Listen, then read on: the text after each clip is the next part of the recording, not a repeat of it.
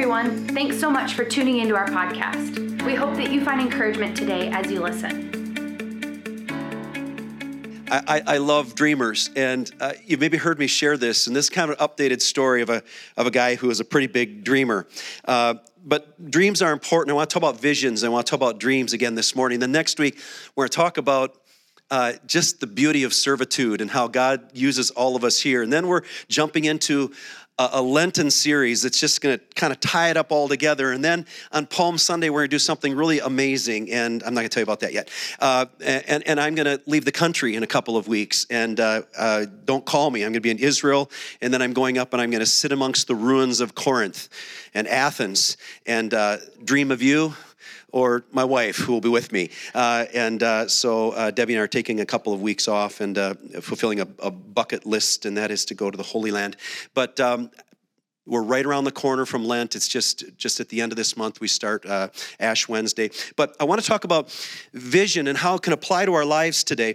In fact, you maybe, now that we have the internet, when I first shared this illustration, there was no such thing as an internet that I recall, but now you can actually Google Larry Walters, and don't do it now. If somebody goes to their phone, grab their phone away from, okay, I'm going to tell the story. And so Larry's this truck driver in L.A., but his lifelong dream is to fly, right? And this wasn't just something that, that just came up. At the age of 13, he went into a store and he saw a weather balloon hanging from the ceiling or floating on the ceiling or something like that. And that was the beginning of his dream. That's when something clicked. And he says, I have an idea. I think I can fly with a weather balloon. So fast forward literally 20 years, and Larry walks into a local Army Navy surplus store with, get this, his girlfriend's credit card. That's the way you do this, guys. And bought 45 weather balloons. Now it's not like the party balloons. These are 7 to 8 feet across, okay? 45 of these babies. Went home, strapped 40, blew them up, had to get a lot of helium, blew them up and strapped them to a Sears and Roebuck lawn chair that he paid $109 for. And I'm thinking, this is 1982. Why are you paying $109 for a lawn chair in 1982? It must have been special. And it had to be special in light of what was taking place here on this day. So he tied up all these balloons, filled them all up, had them tethered, and then strapped his chair to the front of his Jeep, got in his chair, packed a sandwich and some beer and his camera and a parachute just in case.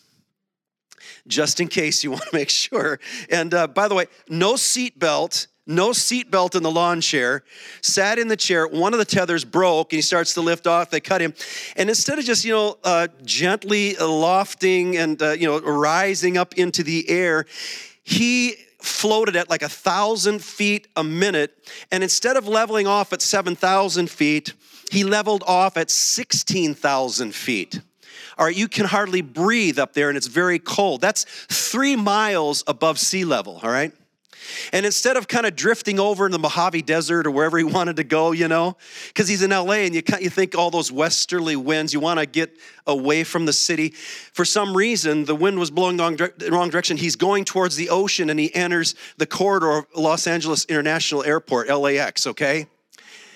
And a Pan Am flight as well as a Delta flight spots him. And according to one source, the pilot looks out his window and there's a guy in a lawn chair with a BB gun floating next to him. But I found out that was urban legend. I'm sorry. That was a great line, wasn't it? But actually they saw him on their radar because it was so big. We're talking 8-foot balloons and 43 of them, kind of in 1, 2, I think 3 sections going up. And so he begins to shoot out balloons. He's telling Letterman, I listened to him on Letterman, that, he didn't have a seatbelt, but he was pitched back far enough, so he's comfortable. And then he's got to he's got to shoot out selectively the balloons because he's too high, and he needs to start working his way down to civilization. And so he shoots out some balloons, but then he drops his pellet gun, his BB gun, his pellet gun. But fortunately, he'd knocked out enough balloons that he descended, gets caught in a high-powered line. Thankfully, he doesn't get electrocuted. I think the strappings were like plastic. Gets caught and then falls to the ground, but knocks down the line, and that part of LA was without power for like 20 minutes. Of course, he's attracted a lot of attention. There was a plan. He had people on the ground and CB. This has actually been recorded via one of the CB networks. And so he's talking to his girlfriend. She goes, come down, shoot those balloons down. You're going too fast. And he's going, oh, this is cool. He drops his glasses. And she goes, no. First thing he does, he drops his glasses, because he gets jerked. He starts going too high, sending too high. And he goes, no, I had a second pair of glasses, honey. This is all good, and he gets way up there. The police obviously were tracking him towards the end, and he was arrested when he hit the ground. There was one line that, again, was urban legend. They said, why did you do it? As they have him cuffed up, and they're taking him to the paddy wagon. He says, because a man just can't sit around. He didn't say that. But isn't that a great line? But what he did say is this. He said, because Letterman, towards the end of his interview, did like a 12, 15-minute interview right after this, flew him out to New York, and he said, so are you going to do this again? And he said, no. He said, this was the fulfillment of a 20-year dream. I accomplished my dream. I achieved inner peace. I'm really happy now. I don't need to do this again. True story. You say, so what's that have to do with Sunday morning? Because we're going to talk about dreaming a little bit this morning, okay? And I would just say this. The body of Christ, Jesus called it the kingdom of heaven, the kingdom of God. It's what we're a part of when we follow Jesus, when we give our lives to Christ, when we attach ourselves to gospel and the Christ of the gospel and our resurrected Lord. And we're part of this kingdom that's not political, earthly, physical, but it's something supernatural. And the kingdom needs more dreamers and more visionaries today. Someone once said that successful people are motivated by a dream beyond them, and those that don't reach their success are only motivated by what they see today. Only the immediate, the tangible that they can reach for, only what they can lay hold of. But those people that, like Larry, at 13 years old, he saw this balloon hanging from a ceiling. He goes, this can take me to places I've never been before. Now, there is a sequence of dreams. I get my old clicker out here. You can click that for me and get me ahead there. Look at this sequence. It's and this is people who study, visionaries and stuff. You think about it. You have that thought stage. You're dreaming of the dream. Then you kind of catch it. Go, man, this is possible.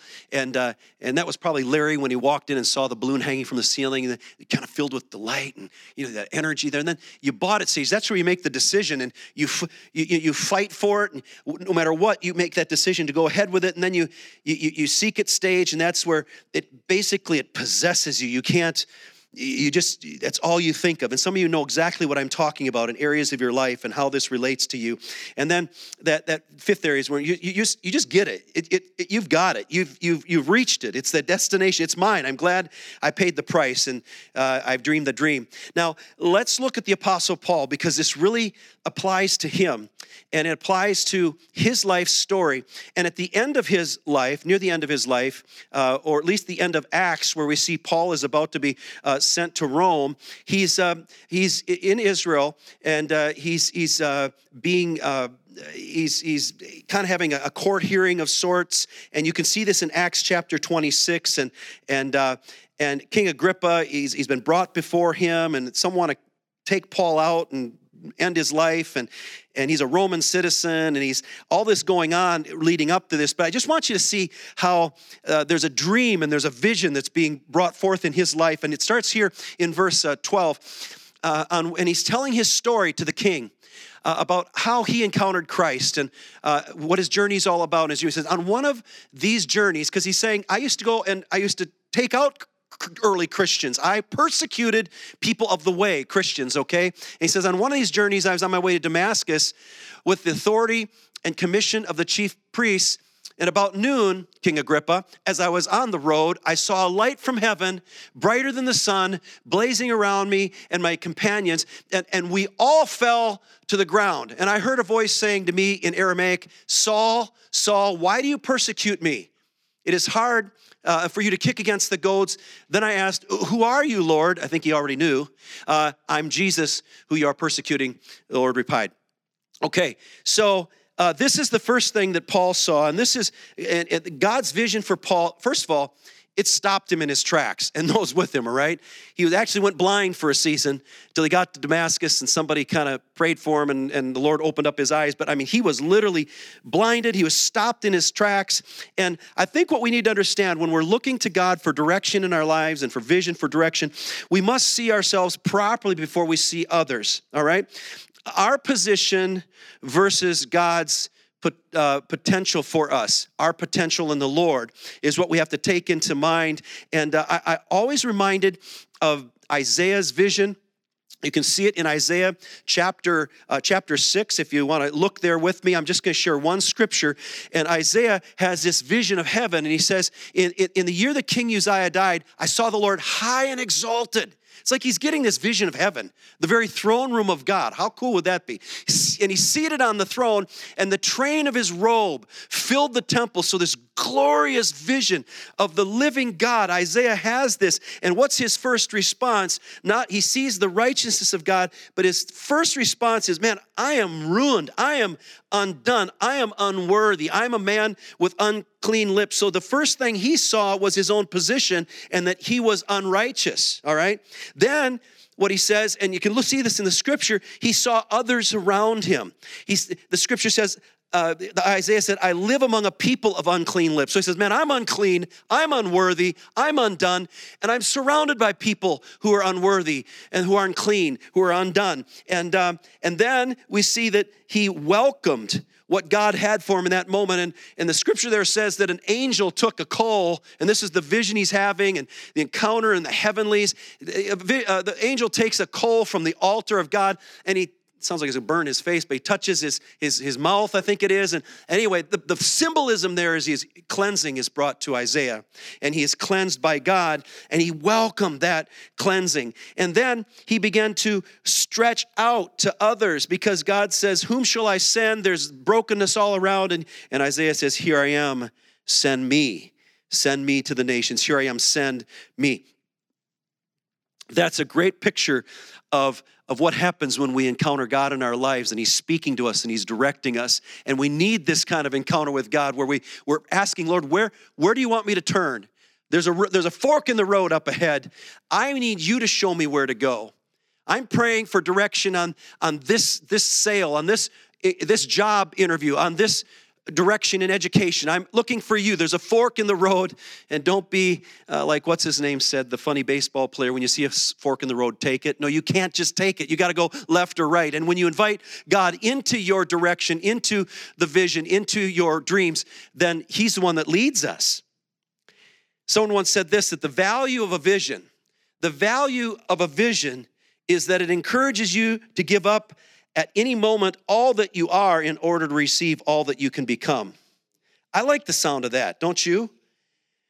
Because what I think I am and what God thinks I can become are two different things.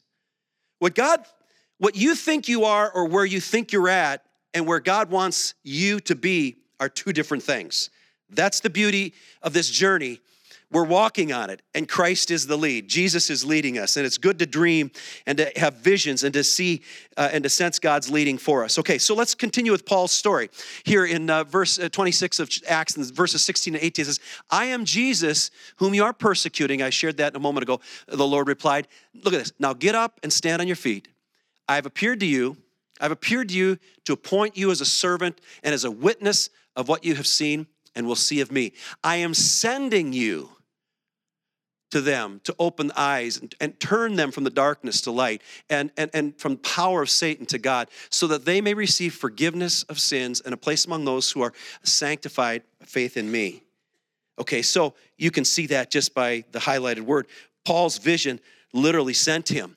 There was a directive. There was a going. When the Lord inspires our dreams, we don't stay still for long. He was knocked down, he was immobilized, but not for long. There was a purpose that God has for Paul. There's a purpose that God has for us in our lives, and he's sending us, and he's got a plan. And God-given vision first requires that we see ourselves and then that we see others. I just made mention of that. I elaborated. I want to elaborate more on that it's not ever about us. It's always in the kingdom about God using us to be a blessing to others. Now, some of you said, hold it, I'm not sure I wanted to buy into that. That's just because that's who Jesus is. That's the heart of God. For God so loved the world that he gave. And everything about Christ was his pouring out of his life, this high priest, as we see Hebrews say. And then we become Christ-like as we follow Jesus, and we're called Christians, which means Christ-like. And it means that we get to be raised up and released to be poured out and be a blessing to others. Paul's vision sent him. And by the way, I mean, you're in a local church, and most of you know this, some of you maybe don't, but we have a corporate or a community dream and vision that's just ongoing, and it gets added to and it gets strengthened, and we trust that it's a growing vision. It's about strengthening ourselves and strengthening others.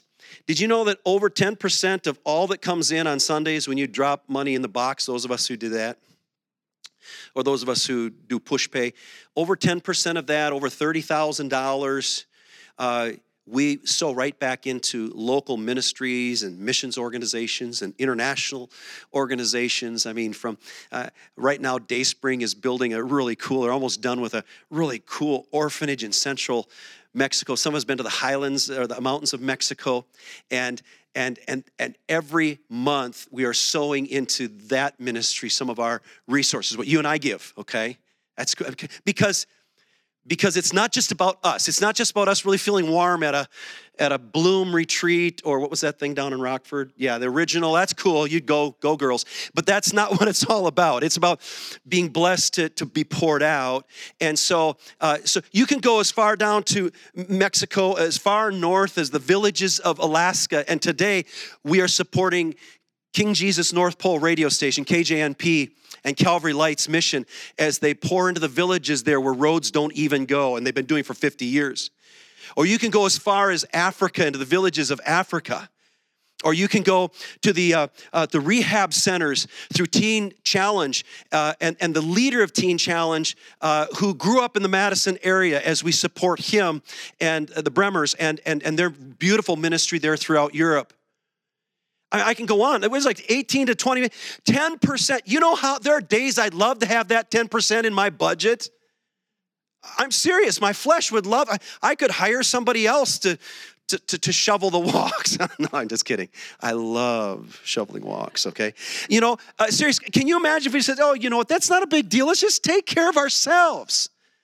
But that's not our DNA.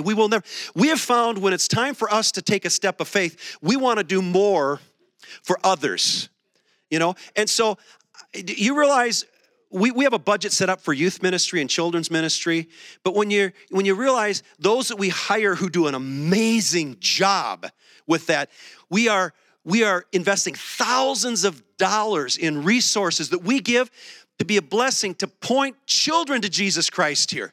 Because it's not just about me feeling all warm and cozy and coming and I never get to relax on Sunday morning because I always kind of have a little nervous energy. That's why I shout so much when I speak, okay? But here's the deal.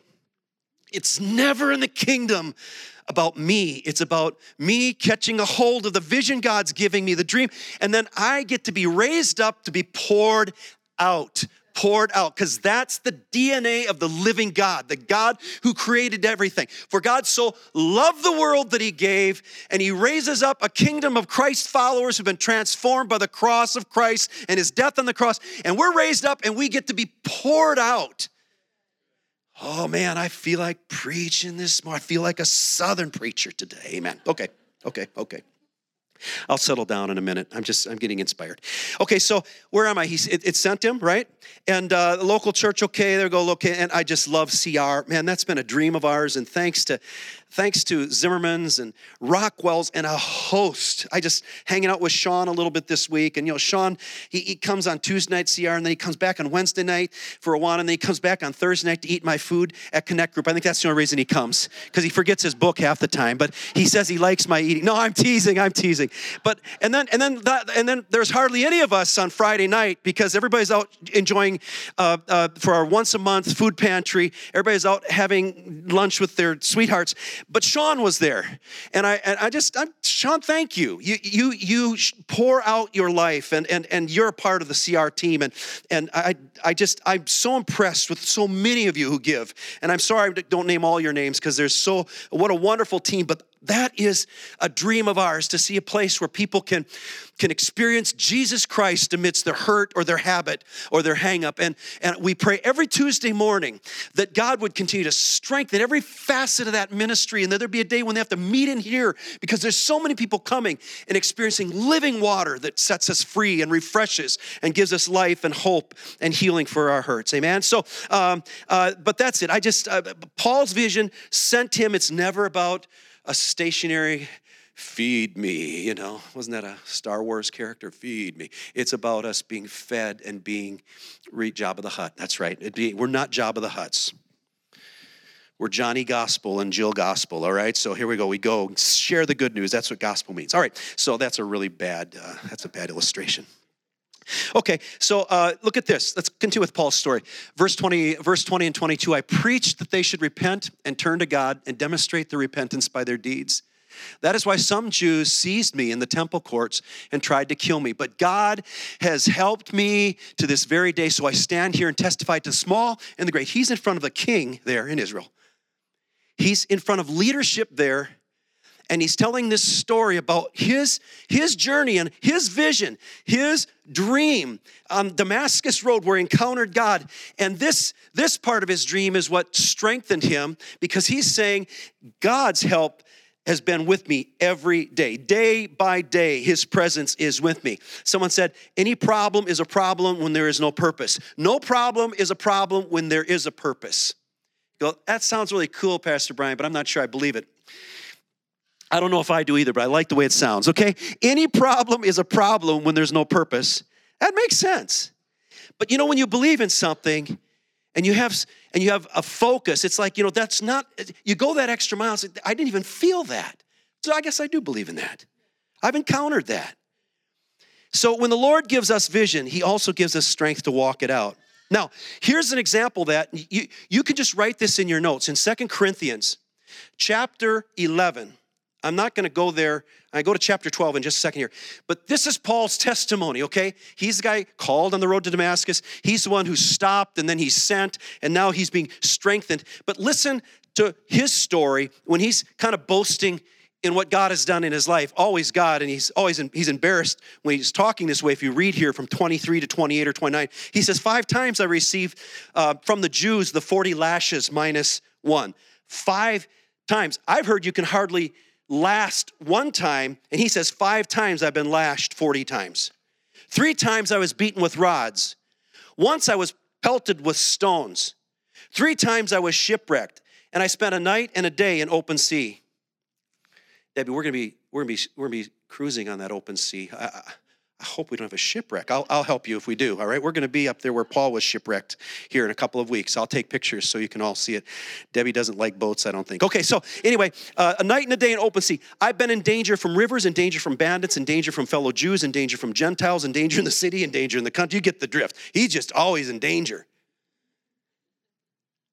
I've gone without sleep, and I've known hunger, and I've known thirst. I've been without food, he says. And then he goes on to say, as it goes into the next chapter, there weren't chapters in this letter. This is the letter to the second letter to the Corinthians. And he goes on, and he says, and you know what? Just when I start kind of feeling like super apostle, I just realize how weak I am. My strength's in the Lord. In fact, he said, I've had this thorn in the flesh, and don't think you know what it is, because he doesn't tell us what it is. But he has this, some say, it was bad eyesight. Can you imagine not having glasses in that day? And I take it off. You guys are just a blur right now. You're just a pile of blur, okay? Can you imagine? Some say, well, maybe it was his eyesight, or maybe it was an ulcer, or who knows? We don't know what his thorn in the flesh was. We just know he had something that was bothering him. He felt it was, Paul said, it was sent from Satan to try to derail him. And here's what he says. Look at this scripture. I love this. He says, 3 times I pleaded with the Lord to take it away from me, this thorn, this thing. But he said to me, and this is red letter in your Bible, Jesus is saying to Paul, my grace is sufficient for you. For my power is made perfect in weakness. Therefore, I will boast all the more, Paul says, more gladly about my weaknesses, so that Christ's power may rest on me. That is why, for Christ's sake, I delight in weaknesses, in insults, in hardship, in persecution. I just read all those to you, right? In difficulties. For when I am weak, then I am made strong. Wow. When the Lord gives you and I a vision, when he gives us a dream, he gives us the strength to walk it out. In fact, it's best we go in and we recognize in humility our weakness, because it's in our weakness that we're made strong. That's upside down, isn't it? My culture tells me when I'm strong, I'm strong. But in the kingdom, it's when we're weak is when we experience the strength of the Lord. Moving along, here we go. Verses 28 and 29. Then Agrippa said to Paul, King says, do you think that in such a short time you can persuade me to be a Christian? Paul replied, short time or long, I pray to God that not only you, but all who are listening to me today may become what I am, except for these chains. I don't want you to be chained up, heading to prison, but I want you to become what I am. And that was a follower of Jesus Christ, and that is the stretching that occurred in Paul's life. Backtrack 20 years or whatever it was, I can't remember, but backtrack to the beginning on the road to Damascus. He had gotten a certificate to go and hunt out people of the way. That's what they called Christians at first. People of the way. To pull them out of their houses and to ship them back for trial in Jerusalem. So he's heading north to Damascus. And look at how far he's come. Look at how God has stretched him through his vision. He went from a persecutor and a destroyer of life and those who are called by Jesus to follow Jesus. And now he's one that is standing in front of magistrates, kings, and rulers, and proclaiming that the only way is through God the Son, Jesus Christ. He's the way to eternal life. He's the way to life eternal. How cool. There's a vast difference between a person with a dream and a dreamer. There's days I'm a dreamer. You are too. But there's another thing when God drops something in our hearts and we begin to dream. A dreamer talks a lot but doesn't say very much. A person with a dream talks little but does a lot because you're on mission and you're being strengthened and you're being stretched by God. A dreamer sees the dream and says, wow, how cool, Look, a balloon in the Army surplus store. A person with a dream says, I'm going to take that balloon and 44 of its friends someday and I'm going to fly over LAX. I don't know if he said that, but it was there. Something was gestating, right? Something was working in Larry's heart. And something's working in my heart today. Something's working in yours because God plants seeds and vision and dreams in our hearts. A dreamer, he sees the dream and he says, cool, or something like that.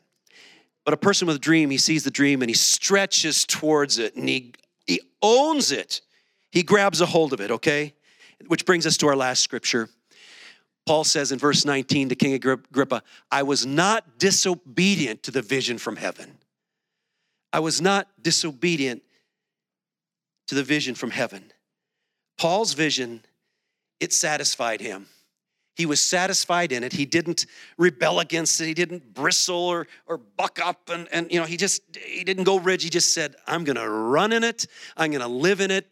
I'm going to pursue the God that's giving it to me. And someone said that the happiest people in the world are those who have found something outside of themselves. Something bigger than themselves. And it helps to make them forget themselves so that they can give themselves to the dream. I was having coffee with my best friend yesterday. We were talking about this in Connect Group. Do you have a best friend? And I told you about my best friend. I met him when I was 5 years old and he was 3 years old. And he married my sister, so then we just get to be friends forever, all right? And we talk to each other a lot. And usually it's about how bad the Packers are and how good the Vikings are, So, we just have a wonderful brotherly relationship. He was in town. He was nearby. He was at my folks, and he came in and took me to breakfast. Went down to Brothers 3, best omelets on the avenue. Ambiance, well, we won't talk about that, but the omelets are great. And so we're sitting and talking, and he's sharing with me a guy that he knows that retired at 57 years old. And we looked at each other and we go, what do you do if you retire that young? And he said, well, he's taken 12 months to, fix a toilet at his brother-in-law's house. He said his speed has just turned into like snail pace or whatever. And then we kind of looked at each other and realized, we will never have that problem of retiring, or even when we retire that we're actually retiring, because my brother-in-law is a big kingdom guy. He just loves Jesus. And he loves the kingdom. And I'm committed to it. It's my profession, and it's not going to stop when I retire from here someday. It's in our DNA as Christ followers. We've received so that we can be poured out. And it's so cool because there was a woman that passed away unexpectedly who I remember picking up. My parents pastored the church that they still attend in Minneapolis. And I remember picking up this family, a mother and the little daughter. Now you fast forward 50 years, literally, and the mother passed away about a year ago. And my brother-in-law is the executor of the will, and she's disabled. This woman now, she's a little girl when I know her, and she's disabled. And my brother-in-law and my sister just manage her finances and make sure she's cared for and love her. And she, help her get to church. And that's her family. And I think, we will never be bored.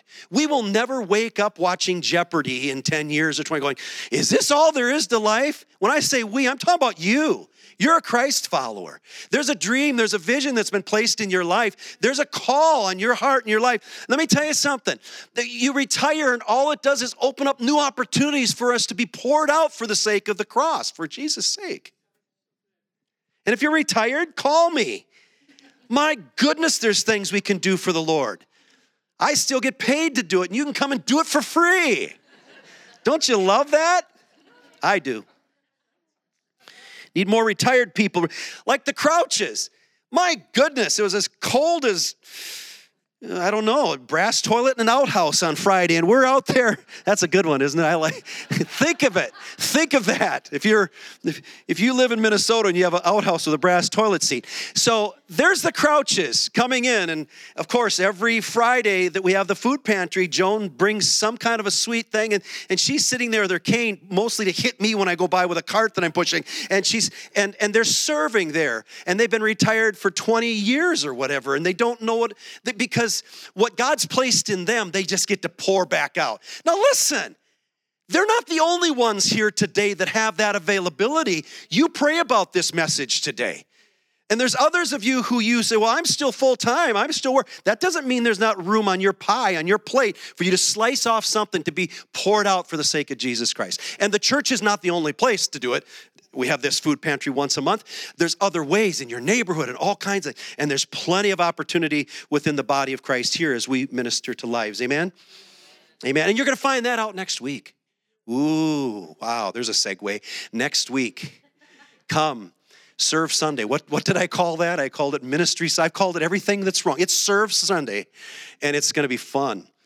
And you're going to get up close and personal with all that's happening here, and we'll just see if there's not something where the Holy Spirit's leading some of us to connect or reconnect in some area. Okay, so how cool? That's great. So I think that's all. Let's stand together. Happiest people in the world are those who have found something outside of themselves, bigger than themselves, to make them forget themselves so that they can give themselves to the dream. What's needed, what the kingdom needs today is men and women who are ready, willing, and able to dream big in God and committed to the fulfillment of the dream that the Lord gives you. Men and women who are ready to wear out their knees in prayer until we see as a fellowship that we've got what God's called us to grab a hold of. All right, remember that we think about it. We get the levels of the dream or the vision. You think about it. You thought. You caught it. You buy it. You seek it. But you have to get it. We've got to own it. And there are things that God's going to be calling us to own, in even the days ahead. And we just need a team of people to believe and to grab a hold of it and to press in until we've got it in our hands. Amen. And it's always about people. We're going to try to build an addition here. That's just brick and mortar. It's always about lives and hearts that pump, and we long for them to pump for the glory of God as they encounter the risen Lord Jesus Christ, okay? Amen. Let's sing a song. Thanks for listening to our podcast. For more information about our church, check out our website at www.ridgeway.church.